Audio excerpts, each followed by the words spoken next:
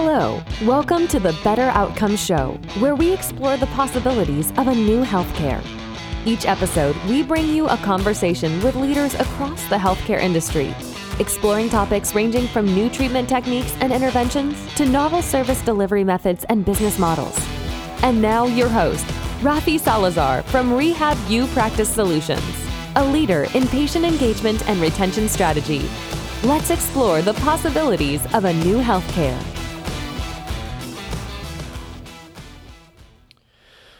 Well, hello. Welcome to another episode of the Better Outcomes Show. I'm your host, Rafi Salazar from RehabU Practice Solutions. We are the developers of the Ultimate Patient Experience Blueprint. If you want to learn more about that, you can head on over to rehabupracticesolutions.com/UPE. Learn more about us there. Alrighty, what do we got on the docket this week? This is one of those interviews that I know I say this a lot. I'm excited to bring it to you. And it's unique in the fact that, well, we've got two guests on this time, which is unique in and of itself. But this organization, it's called Expanded Practice, and it's founded by Danielle Stroller, who's a physical therapist who specializes in neurorehabilitation, and then Maribeth Quinn, who is actually a mother of a stroke survivor. And what makes their organization unique is that they are a mentorship and education company that assists both caregivers, but a lot of the work that they do is mentoring and providing consultation to physical therapists and rehab clinicians who might be working with somebody who has had a CVA or some sort of neurological incident. But what really struck me about them, not only is their story incredible, which I'm not going to give away a whole lot, but these two met, Danielle and Maribeth met because Danielle actually treated Maribeth's daughter after she had a stroke at a very young age. I think she was 18 or 19 when she had the stroke. So obviously that in and of itself is a huge curveball that life throws at you. And Danielle talks a little bit about treating Sophie, which is Maribeth's daughter, and how that kind of shifted some of her perspective on the way she treated individuals that have had CVAs and neurological incidences. And Maribeth talks a lot about the growing experience, both on her side as a caregiver and a mother, and then seeing that transformation in her daughter, which was pretty incredible. So listen to the whole episode and you're going to be blown away by the story there. But what is very interesting about these two women is that their organization really takes a biopsychosocial approach to healthcare, to mentorship, to guiding clinicians in expanding their practice, so that they're not just checking boxes on an eval sheet, or they're not just ticking outcome measures so they have something to be reimbursed with, but that they're tapping into, call it positive psychology, call it a holistic approach to healthcare, but they're really leveraging the human side, the relational side of the treatment process to achieve better outcomes with their clients. And then they're helping other clinicians kind of tap into that as well through their mentorship program. I know we have talked about it a lot on the show over the past several episodes about the importance of interpersonal skills, being able to master interpersonal interactions, communication, all of the stuff that is quote unquote the soft skills, in reality are the hard skills for healthcare.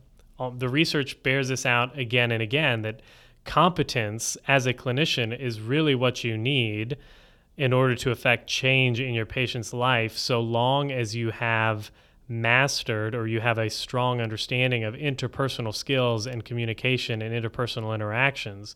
If you pair two clinicians up against each other and one is very technically proficient, has all the certifications, has all of the skills, so to speak, but they lack on the personal or the human side of things, they're going to experience and deliver outcomes that might be comparable or sometimes less than another clinician who's basically proficient and competent, but has mastered patient relationships and engagement and understanding and empathy and being able to tap into those internal and intrinsic motivations on the patient's side in order to make them and encourage them to make those difficult lifestyle changes, those behavioral changes that we know our patients would benefit so greatly from if they only did X, Y, Z, right?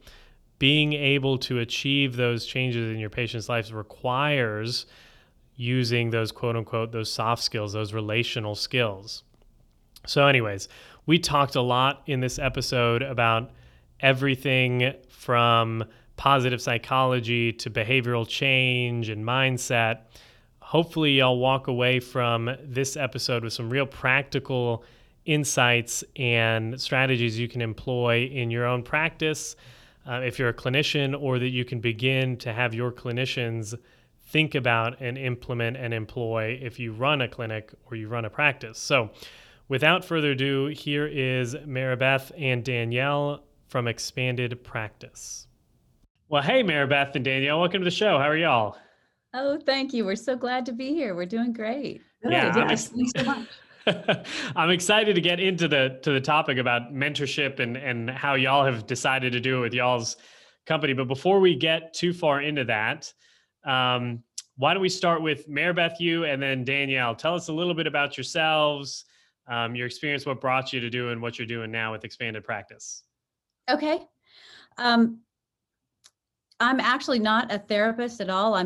My job has never had anything to do with the medical field, which is really outsider. Amazing that this is what I'm doing. By trade, I've always been in the arts, a painter, a musician, a singer here in Nashville, Tennessee. And in 2012, my 18-year-old daughter had a massive stroke. She had previously been completely healthy. And really the experience that I had with that is the whole reason that Danielle and I are even working together now and creating this work together.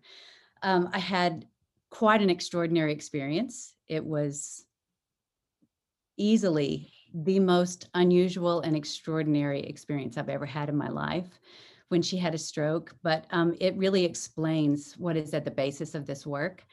At the time, both of my kids were living in Chicago. We had been empty nesters for about 6 months. And my daughter, Sophie, had just started school that year. And we got a call late one night. It was probably close to midnight that she had fallen on a treadmill. And of course, at the time I was like, oh my gosh, come on, these kids. Did she break a bone? What's going on? Yeah. And my son had just been mugged like the month before and wound up in the hospital. And so we were both like, oh, good grief, what is it now? Thinking it was nothing because she had always been completely healthy. And so we called my son Jordan and said, Sophie's at the hospital, go see what's up. And we really didn't think it was anything, but he called us later and said, I'm here at the hospital. She's looking at me. I think she knows who I am, but she's not talking, Mom. And it was at that moment that I thought, wait, this sounds like something serious. And so we hopped in the car, and within hours, we had gotten a couple of calls from neurologists saying that she had had a serious stroke. And I knew nothing at the time about stroke at all, zero. I didn't even know that young people could have a stroke. I didn't know it's what usually something that you get later on in life, right? Exactly. And I didn't know what that meant to her life. And actually, my ignorance about it wound up being one of my greatest allies at the time. But it was what happened next that was really so profound. We were just driving in the car, heading toward her, and I was just sort of looking up the stars and thinking, I don't know what comes next. I don't know what to expect. I don't know where she is or what's happening. And I had what only lasted for about seconds, but it seemed like sort of a daydream. And I was standing in my kitchen and I was looking over at the stairs that led to her room. And she Yeah. said, Mama Bear, which is what she calls me. And when I looked at her, it was so strange. It was like a dream where suddenly you know all this backstory. And it was like she was saying, we plan to do this together. Do you remember? Here we go. And, I'm not this kind of person that typically has experiences like this. It was, I don't even know what it was, but the feeling of it was the most profound well-being and love that I have ever felt in my life. Wow. It was amazing. And it changed my brain in that moment. And so when we reached the hospital and I walked into her hospital room where she was unconscious and hooked up to everything imaginable, I should have been scared out of my mind and fallen apart. And instead, all I felt was that feeling of, this is an adventure, we're in together, all is well, and we're just in the dicey part. And the feeling of that strange experience stayed with me for probably about a year or a year and a half. It completely dictated my response to her. So when she did regain consciousness, luckily my husband didn't think I was going crazy or in Yeah. denial. He really jumped right on with me. It was the first time, I think, in our lives that we both experienced a circumstance in which you have really two options in front of you. The abyss of Yeah. of fear and grief, or incredible hope in which you just go, I'm going with it. I'm going to believe the best thing possible. And he did go with me. And we had pretty much an amazing experience. We were sort of impervious to medical professionals that tried to tell us really bleak things about her future. And, over the years, I have had to practice and reproduce that feeling for myself. But it was that experience that showed me that something is different for the human experience based on what you're thinking. You don't have to just be immersed in a circumstance. You can literally put your mind in a certain place and feel differently about it. And it was the first time that I'd ever experienced that in my life. And when I met Danielle, sure, she'll tell you about that in a minute, but that was our first experience of each other, was when she became Sophie's neuro PT. Oh, cool deal. That's the connection there then. That is the connection. Yeah, that's so incredible when you're talking about like just the power of the positive psychology or whatever you want to call it. Like the brain is incredibly powerful. So before we dive way deep into this, because I want to go down that rabbit hole, Danielle, tell us a little bit about yourself. And I guess your paths crossed when you started treating Sophie, huh? Yes, absolutely. So my career path started the way many PTs start. I took an entry-level position in a hospital and I had a variety of responsibilities there. It was primarily an outpatient orthopedic job, but I also did some acute care and some early intervention pediatrics. Oh, wow. And after a few years, I realized that just wasn't a good fit for me. So I shifted my focus and really found my niche in outpatient neuro. And then over the course of my career, I specialized further into adult stroke rehab. And to do this, I went the neuro IFRA route and I took intensive continuing ed with them.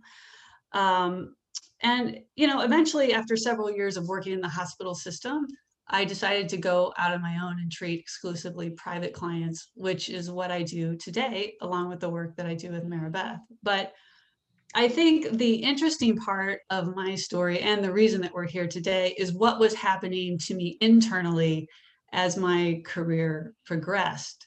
So, you know, my technical skills, they improved exponentially with the continuing education. There's no doubt about that. And, you know, as a therapist, you know, this is important, that we absolutely need to be technically skilled.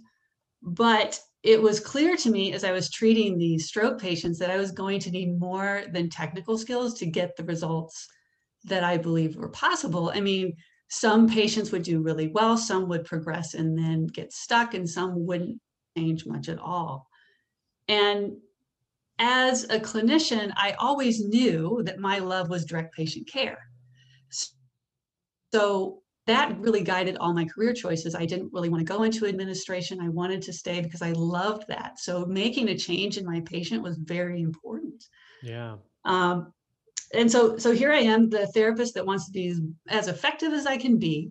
And then you're working in this hospital system that is, you know, it's chaotic or at least distracting at best, you know, and we have all of these things that we have to manage. There are all these demands. You have productivity expectations, we have documentation requirements, we have insurance restrictions, we have issues of medical necessity.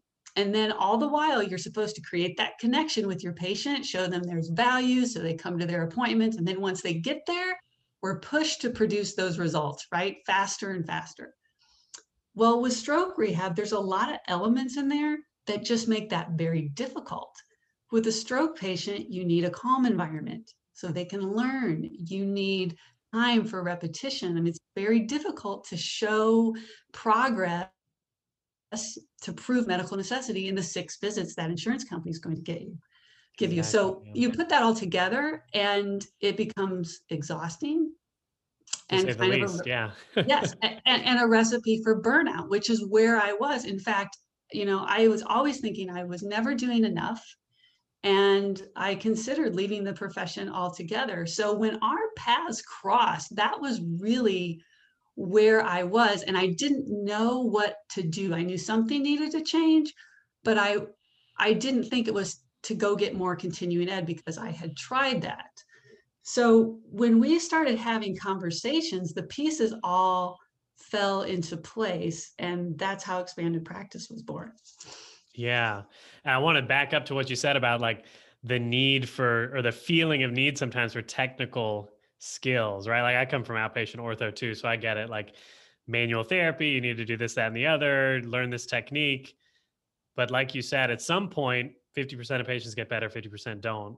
And that connection or what, you know, what that missing piece is not more technical skills, right? And I'm assuming that's where y'all kind of dive into here with Expanded Practice. Yes. Exactly. Yes. Yeah. So then why don't we kind of, let's take this road down here. So what is the focus of y'all's work together at Expanded Practice then? Go ahead, Daniel. Want me to take it? Well, so what we do, Expanded Practice is really an education company. So we provide education and consultation for patients, for caregivers, but the majority of our work is with therapists. And we educate and mentor therapists through our courses and an online mentorship program called the Do What Works Mentorship Program. So because both of our backgrounds are in neuro, we do have a strong interest in working with that neurotherapist, but really any therapist can benefit because as you're trying to do, this is all about bringing humanity into healthcare. Yeah. So any therapist can benefit, but our therapist education is really built on 3 foundational concepts that you're going to find in the research. The first is that high levels of stress inhibit the healing process, and it doesn't allow the brain to take in new information in a way that it can really assimilate it, sustain it. So we focus on the difference between that and the relaxation response, which is there to restore and let you heal. The second thing is that our beliefs and our expectations strongly influence that healing process and what happens next. And then third, that our emotions are contagious and we affect one another in both negative and positive ways. whether you're aware of this or not, somebody is always catching something from the strongest emotion in the room. That's just science. That's just happening. So that's what our courses and our mentorship program is built on. Awesome. And is it this mentorship program? I'm assuming it's like these are clinicians that are reaching directly out to you and you're working with them. Is this over like a course of time or something like that? Or the check-ins? Like how does that work as far as you delivering that mentorship? Well, typically the whole program right now is a year long, but Cool deal. It's broken into 3 segments of 4 months. We meet once a month, and there's a few things they do during the month, but really we meet with very small groups, like 2 to 3 people. So they really have time to process these concepts that we teach, and they can bring their actual patient, experience into the conversation and really see what this material looks like in a practical way. And then they go away and they can practice it, and they come back and they say, this is what I experienced, how could I do this better? Or what are my other options in a scenario like this? And it's really great. It's like a one-on-one sort of environment. And at least from what we hear, it really not only changes the way that they practice, but they wind up having experiences where they feel like they thought they would when they chose the profession. Yes. Yeah. Because they're actually connecting with people and getting into that space in people where recovery actually is determined. The thing that stroke will show you over time, when you're working on repairing the brain, is it's not just a physical game. And we tend to, the medical system tends to look at it like it's just physical, and it's not at all. The people, these emotions like frustration or anger or fear can really shut down a recovery process. And so therapists that are trying to work with neuro patients have this sitting in front of them every day, and we're given absolutely no skills in school to deal with it. And we try to give them a system in which they're not getting in there trying to solve patients' problems, but they're trying to help people move their emotions into more positive directions and feel seen and heard and all of those things that we know really make humans move to a new place, right? It's not rocket science. It's really, really basic stuff. But in this environment, nobody is really given skills or permission in many cases to use it and to think of it as part of the healing process. And it most certainly is part of the healing process. Y'all are speaking my language now. We talk a lot here about the biopsychosocial model and how we got to break loose of this biomedical, this system of healthcare that looks at people basically as the sum of their symptoms, right, or the sum of their diagnoses, as opposed to the unique individual that's there at the center of this recovery plan, right, or this situation. Exactly. And it's really the center of that individual that is going to be the engine of wherever it is that they're trying to get physically. Yeah. And if you don't touch that or figure that out, there's your power source right there, And so if you don't know how to get in there and find that, then you've lost your biggest piece of influence. Yeah. Well, then it's kind of moving on this path then. So obviously there's more than the physical, there's more than the pathophysiological processes going on. You talked a little bit about hope and emotion and how, stress can inhibit healing. So just let's say for the sake of somebody that maybe has just had a stroke or is kind of coming to terms with this, maybe they had a stroke and they're coming out and they're looking at the long run of recovery. How important do you find in your work that hope is on the whole recovery journey? Like, how important is hope? Well, I have always said that I think hope should be looked at like a medical necessity, because and I know this is maybe hard to understand if you haven't been on this side of it, but any clinician, the moment this happened to a child or a family member, a loved one, they would immediately understand in a different way what hope is.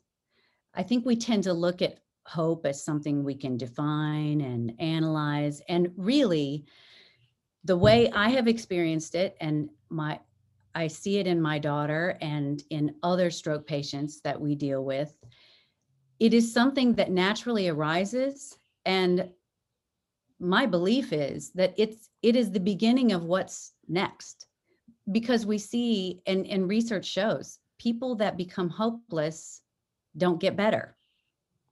Yeah. And so it is definitely not just an emotion. It's something that is necessary to keep moving forward. And especially in stroke, the brain, one, can it can keep changing indefinitely. Yeah.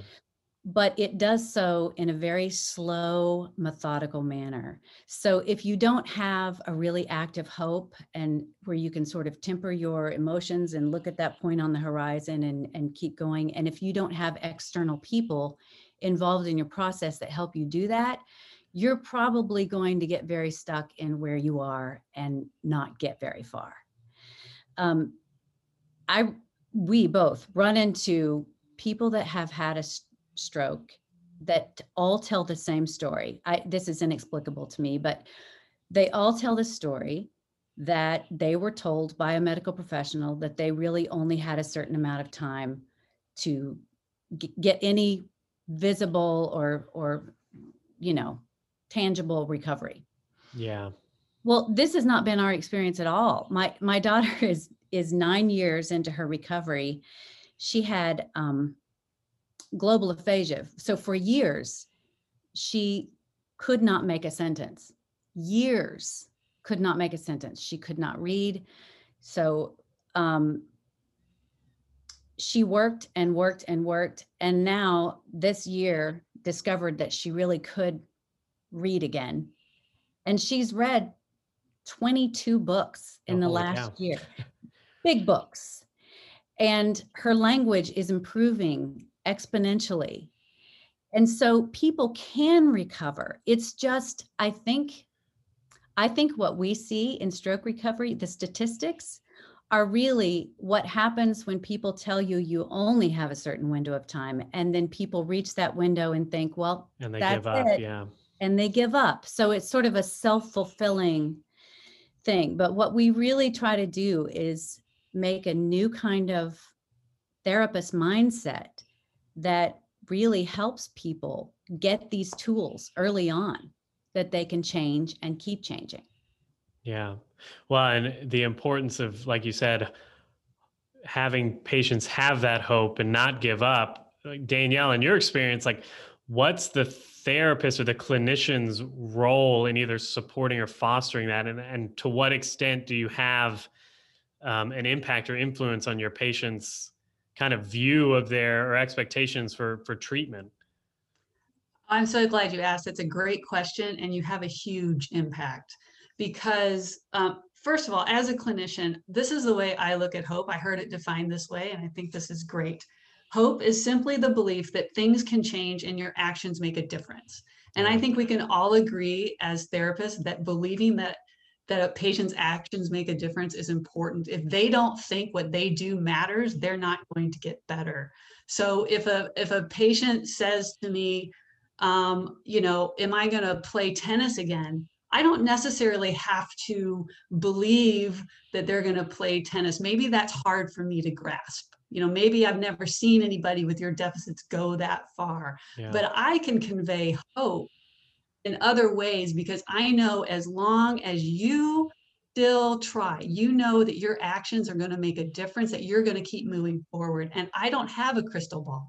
I don't know what's coming down your path, but that patient is looking at me as the expert.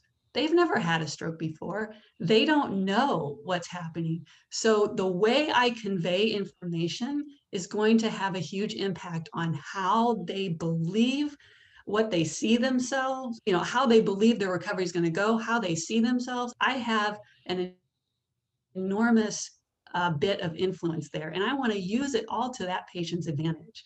So that's one thing that we encourage our therapists to do, is find ways to stretch yourself. What do I know is true for this patient? And if you don't know, don't limit them.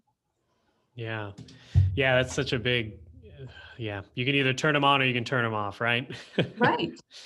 Well, and also it's really helpful for people to understand that, when you get someone standing right in front of you saying, how long is this going to take? Or what are my odds?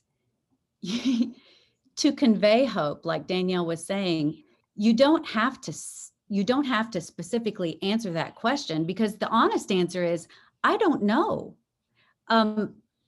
That's a good thing. I can show you what the statistics are, but there are also a whole lot of anomalies of people that have done vastly different things than what the majority of people do. And you may be one of those. All I know is if you keep working, you'll keep changing. That is a statement that allows that person to create the best story for their own potential for recovery that they can, because research has also shown that your beliefs and expectations, whatever that story is you have about what you think is going to happen, is highly indicative of what actually happens.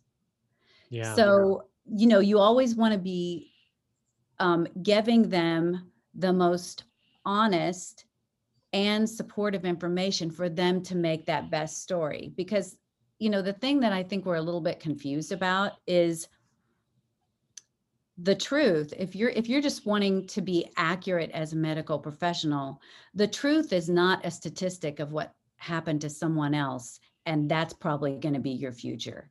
That, unless you have a crystal ball, that's not the truth. Like we were told really early on, one of the first things we were told was, your daughter had a massive stroke. She might walk again, but it will be with a cane. Well, she walks beautifully, and she still wears an assistive device part-time on her leg, and she's working her way out of that. She's going to walk great. Yeah. And so luckily, we did not take that information to heart and decide that was going to be her future. We said the sky's the limit. And I think that's notable. That makes a difference in recovery. Yeah. I know you said that you were filled with this feeling of hope, and you looked at it as almost like, this is a challenge, we're going to rise to meet it. How about your daughter? Did she require, from either Danielle or whoever her OT was, was there a lot of, not to say coaching, but encouragement to the patient? Like, this is possible, you're going to continue healing? Or was she kind of gung-ho too, I'm going to take this on? Well, which day are you referring to? Which moment are you referring to? Because really, that is exactly what the stroke journey is. It is a roller coaster series, huh? Yes, of I can do this, I'm in it, and then at the end of the day, you're like, oh my God, this is taking way too long. I don't think I'm ever going to make it. This is so much harder than I think I have in me. Luckily, she's a tenacious spirit, but boy, that's part of the inspiration for Danielle's and my work together, is that therapist that maybe thinks their job is only physical is in this prime spot to not just be a guide and a cheerleader and a coach, but just somebody that is there saying, I see you, you're working hard, this is going to pay off, keep going, I'm here for you.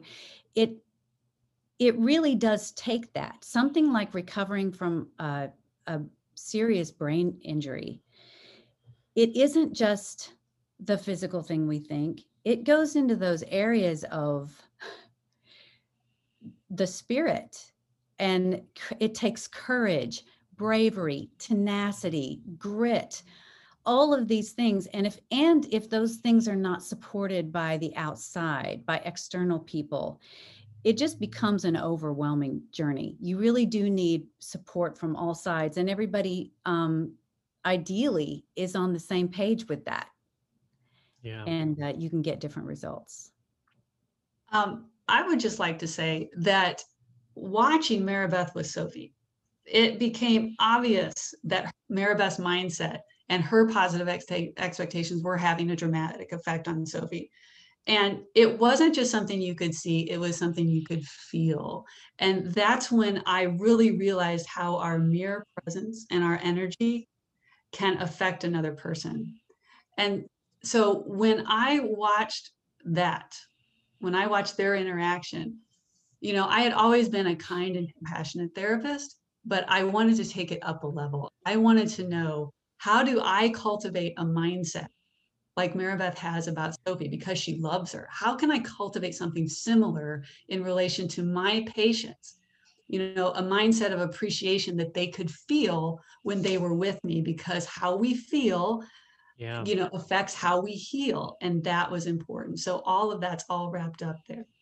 Yeah, no, that's great. And I wanted to back up a little bit because you mentioned this in passing, Maribeth, but I know as a clinician who's been, in and out of the hospitals as well, and have taught students, like one of the biggest fears or intimidation factors is that you'll get that patient that has global aphasia. And you were like, oh yeah, my daughter had aphasia, but now she's reading. So we're going to dive into this a little bit. So what specifically about your daughter's global aphasia, what did that show you about communication, both between you and her, and maybe the clinician or the therapist in her, and maybe Danielle, you can chime in too about how you navigate treating and working with a patient who does have a significant communication challenge?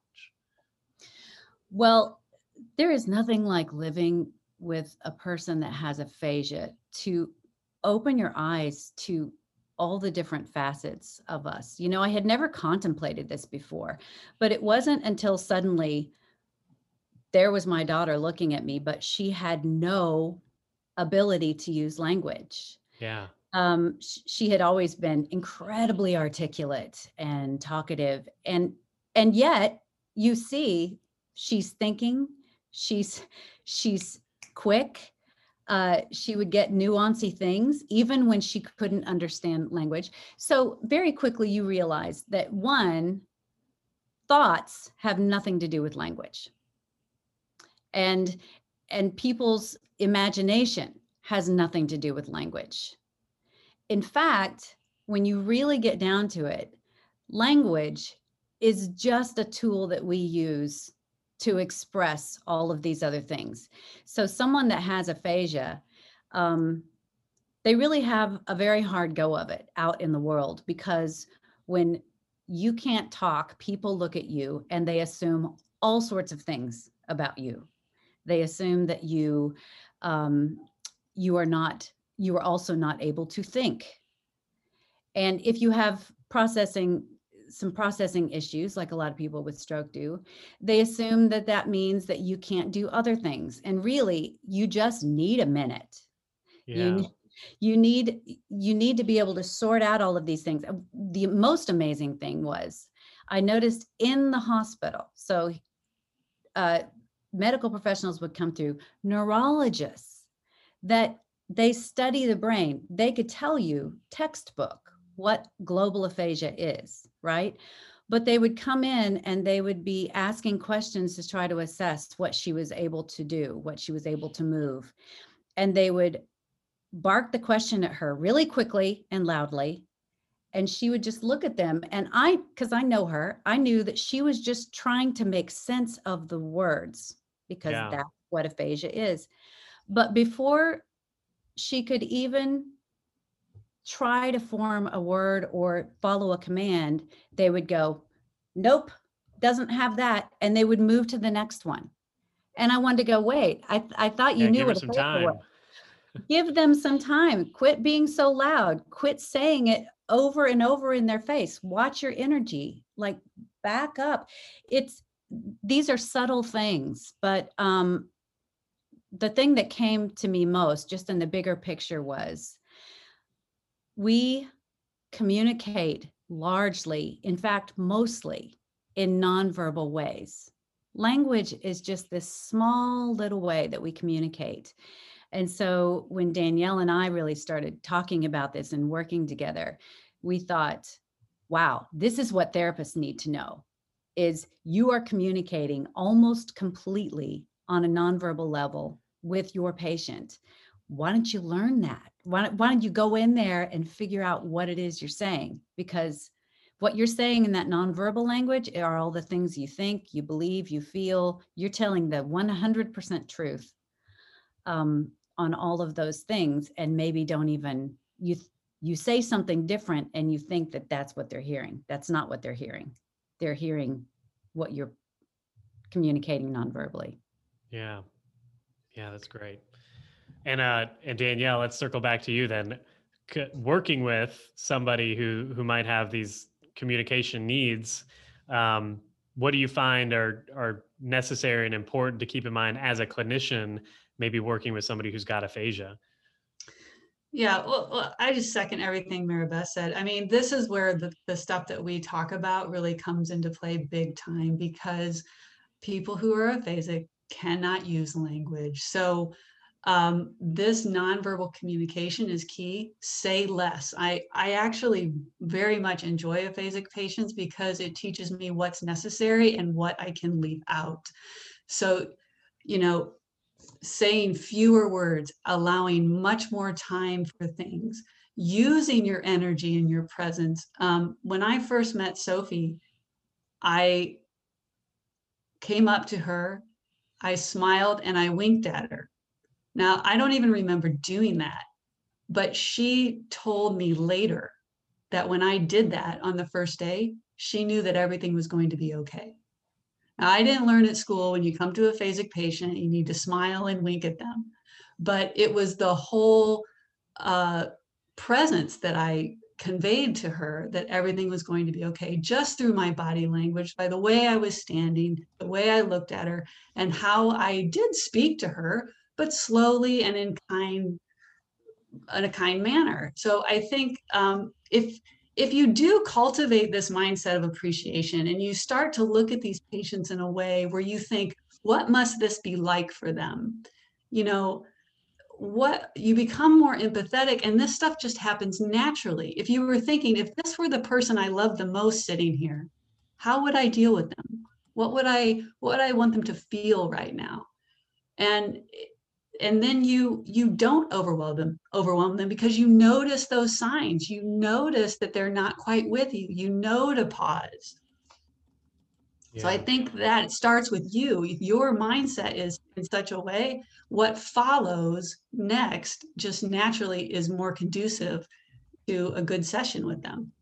And can I throw one thing in there about language? You know what? When we work with therapists, what we really try to get them to understand is the experience of things. Like, I know they probably all learn, the therapeutic use of self and empathy and all of these things that we know the name of it, but that's just language. Maybe you can define it, maybe you can describe it, maybe you can talk about it with a colleague, but do you know what it feels like?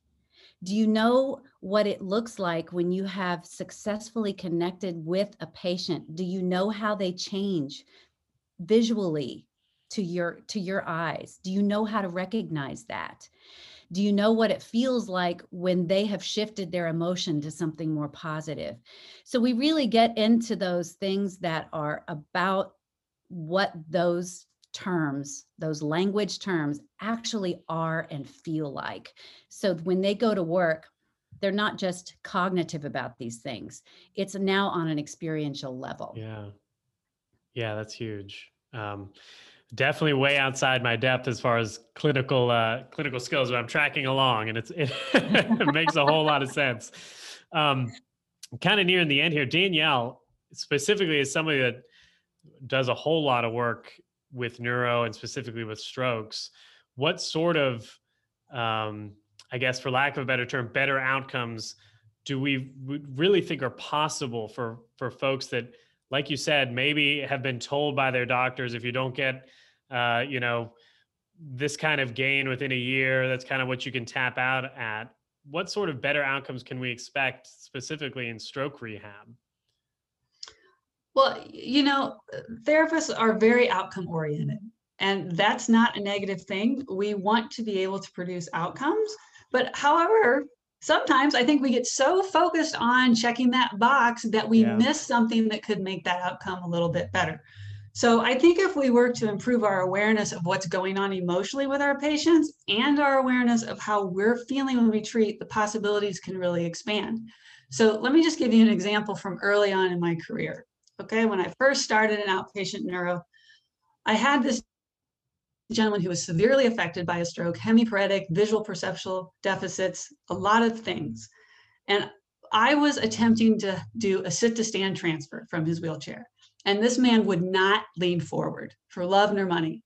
So I physically had to basically just pull him forward and lift him up. So my outcome was sit-to-stand with max assist. Okay. Yeah. The next session, I'm doing the same thing, and his wife is watching from across the room. And she walks over and she says, "Hey, Joe, stand up." And he paused. He turned and he looked at her. She said, "Come on, stand up." And the man stood up with min assist. Now, his fear was limiting his ability to move forward. But I was so sure in my clinical brain that it was this visual perceptual deficit and that I needed to intervene that I didn't notice that. I wasn't aware of it, and I didn't know how to address it. So there are simple things we can intentionally implement that have a big difference on how that patient responds, and then the outcome they get. And if we do this enough, we're going to realize, oh, it's not this thing that the stroke has caused it's a problem. It's that they're petrified or they're completely unmotivated. I think you also need to know, again, be highly aware that your emotions are contagious and that's impacting their outcomes. Another example from my practice, I had this woman, I was working on standing balance with her. And it was very challenging.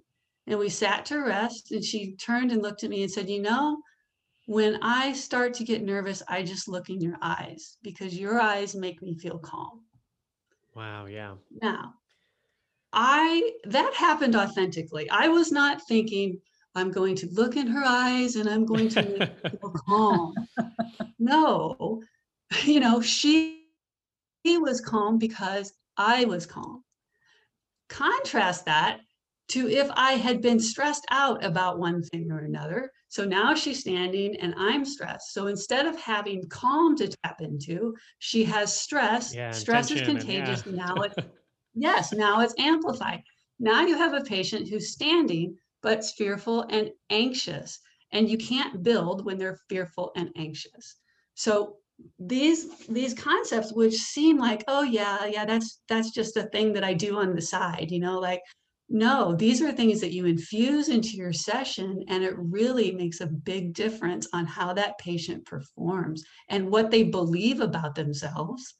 And those beliefs lead to more good outcomes. So I think that really the possibilities are far beyond what we can even know right now, because so many patients go through the rehab process and they're scared the entire time. Yeah, exactly.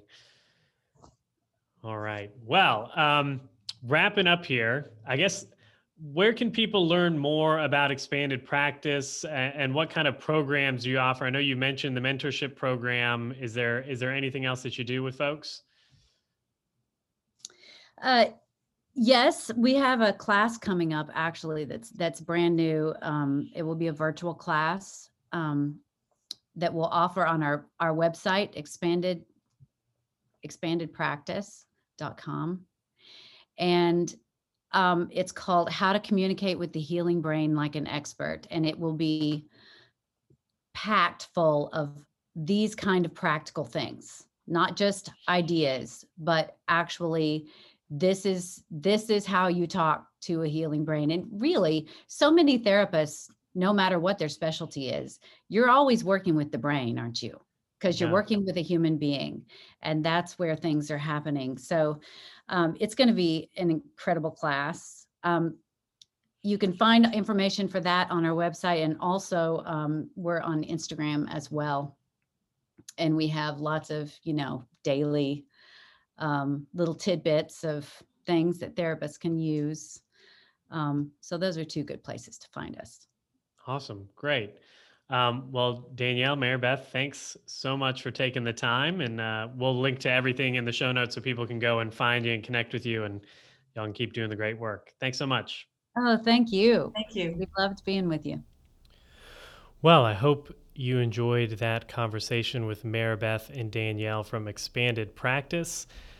Like I told you, that story kind of blows me away. Every time I go back and listen to it and think about, I'm a father myself, and having a child have a stroke, like a really life-changing event like that at a really young age, when they're almost at the cusp of having all their life ahead of them, so to speak.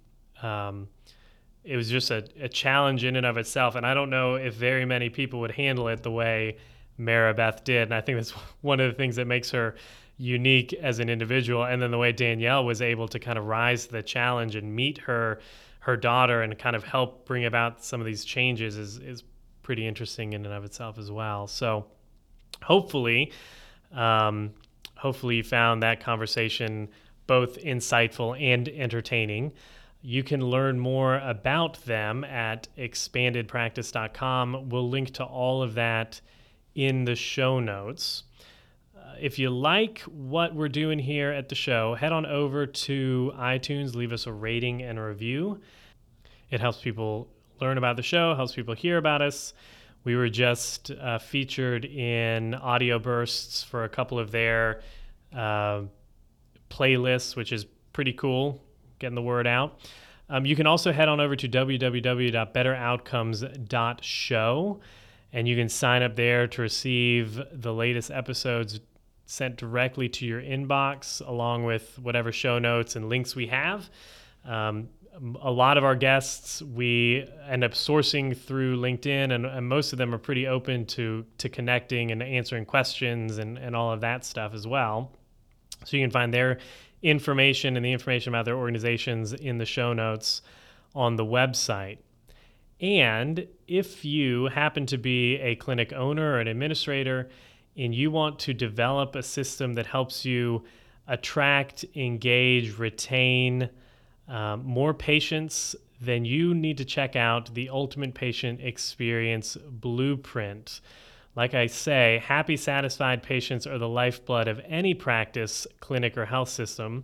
It's what ensures patients show up for their appointments, that they're engaged during treatment, and even that they refer their friends, acquaintances, neighbors, dog walkers, you name it, back to your clinic.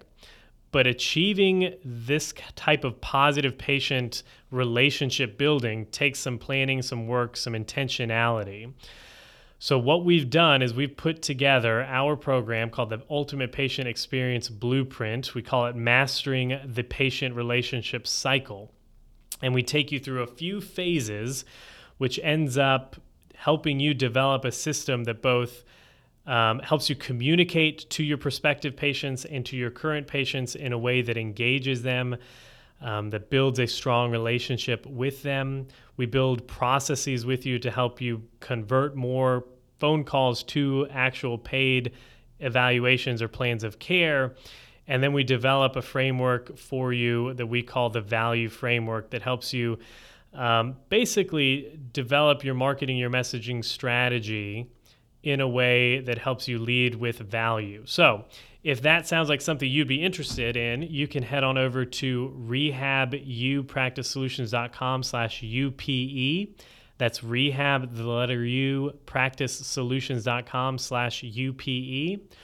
or you can shoot us an email at support@rehabupracticesolutions.com, and we can set up a time to chat, learn more a little bit about your clinic, your situation, and how this might be a benefit to you. All right, guys, that's all I've got for now. Until the next time, be safe, be healthy. I will talk to you then. Thanks for listening to the Better Outcomes Show, where we explore the possibilities of a new healthcare. Our hope is that you walk away from each episode informed, equipped, and empowered to push the boundaries in your own practice or business. We want to give you the tools to help you build strong, long-lasting relationships with your patients and clients, helping meet their goals, improve their health, and achieve better outcomes. Learn more at www.rehabupracticesolutions.com. We'll catch you on the next episode.